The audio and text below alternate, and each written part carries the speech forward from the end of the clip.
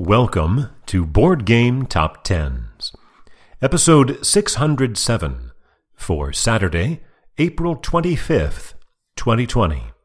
This is the BGG Page Views edition. Repeating at number 20 for the second week in a row, The Crew by Thomas Singh, published by Cosmos with 9,283 views, 39 fewer than last week, a decline of 0.4%. Re-entering at number 19, Too Many Bones by Adam and Josh Carlson, published by Chip Theory Games with 9,485, 202 more than The Crew, a gain of 32%. Down one spot to number 18, The Seventh Continent by Ludovic Roudy and Bruno Sauté, published by Sirius Pulp, with 9,506, 21 more than Too Many Bones, and a decline of 4.5%. Entering at number 17, La Granja by Andreas Odendahl and Michael Keller, published by Stronghold Games with 10,046, 540 more than The Seventh Continent. Down 3 spots from 13 to 16, Scythe by Jamie Stegmaier, published by Stonemaier Games with 11,427, 1,400 more than La Granja, a decline of 5%.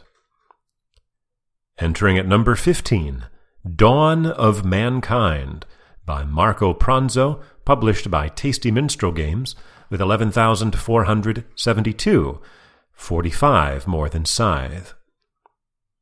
At number 14 for the second week in a row, and the third week in the last 4, Brass Birmingham by Matt Tolman, Martin Wallace, and Gavin Brown, published by Roxley Games with 12,432, almost 1,000 more than Dawn of Mankind, and a gain of 4%. Stepping back one spot from 12 to 13, Root by Cole Wehrle, published by Leader Games with 13,740, 1,300 more than Brass, a gain of 4%. We have 2 new entries in the top 10 this week, and the 2 games falling out are coming right up. From number 7 to number 12, Marvel Champions by Michael Boggs, Nate French, and Caleb Grace, published by Fantasy Flight Games with 13,971, 231 more than Root, and a decline of 12%. This ends a 25-week run in the top 10, just shy of 6 straight months, 29 weeks total for Marvel Champions, and it spent 5 of those 25 weeks at number 1. I suspect it's not the last time we've seen this game in the top 10.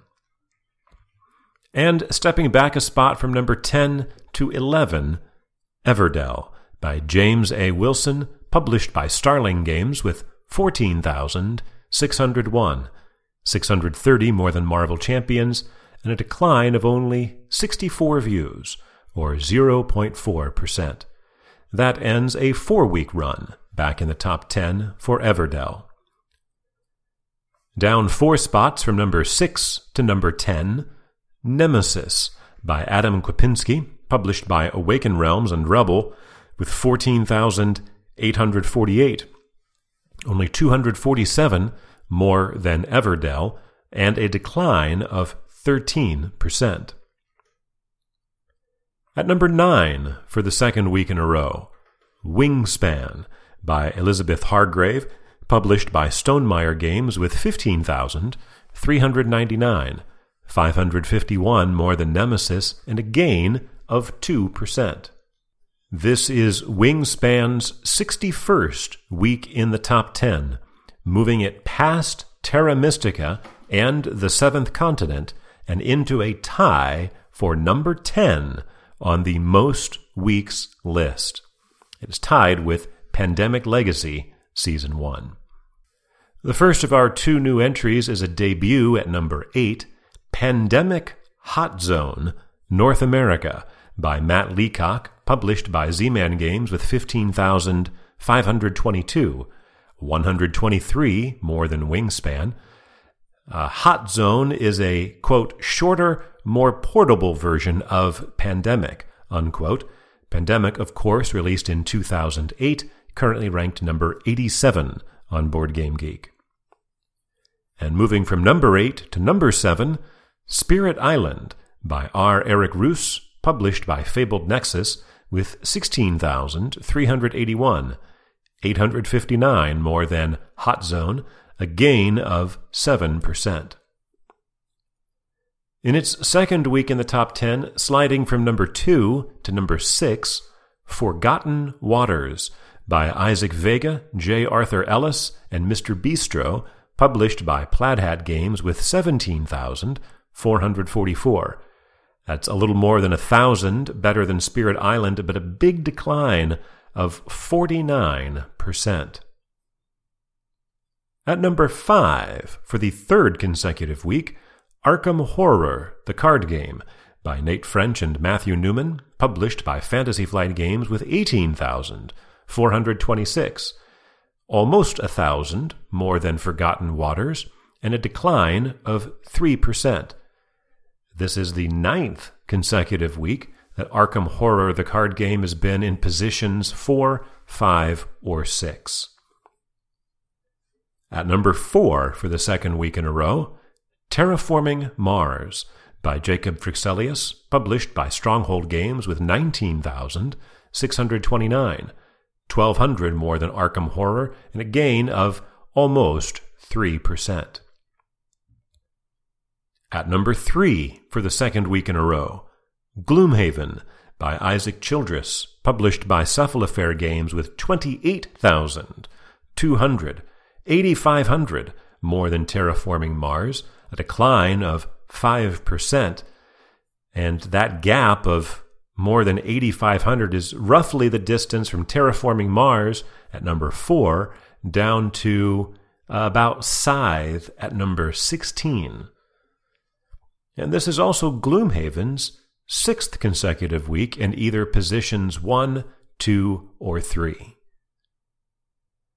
Last week's number 1 steps back one spot to number 2, Ankh by Eric M. Lang, published by Kaman with 31,428, 3,200 more than Gloomhaven, a decline of 13%.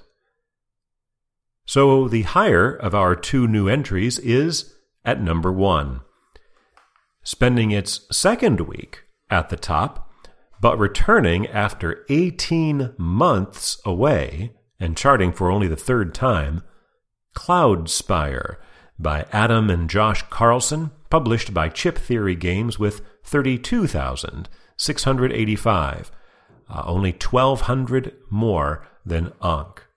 Last week, Cloudspire was number 23, so it is a 22-position gain. The theme of Cloudspire is a war to acquire a powerful and rare energy in a floating realm. It is, quote, heavily influenced by tower defense and MOBA games, unquote. There was a Kickstarter campaign for a reprint that just concluded, which raised over $700,000. Well, the last time Cloudspire was on the list, a year and a half ago, it was number 1, and the following week became the 22nd different game to miss the top 10 altogether the week after being number 1. This has now happened 34 times. This is also, as I mentioned, Cloudspire's second week at the top. Those two appearances at the top separated. They are not consecutive. Only one other game has had 2 separate weeks at number 1, Dune, the dice game. So either this will be the second game to do so, or it will at some point get a third week, because that's what tends to happen with games that split up their weeks. However, I'm almost leaning toward the fact that it's going to be the second game to have 2 separate weeks, and maybe the first to fall out from the top spot, out of the top 10 altogether, twice. because its Kickstarter campaign has concluded, which means there's a good chance that it's not going to have nearly the number of views next week that it had this week. But we will see. For Saturday, April 25th, 2020.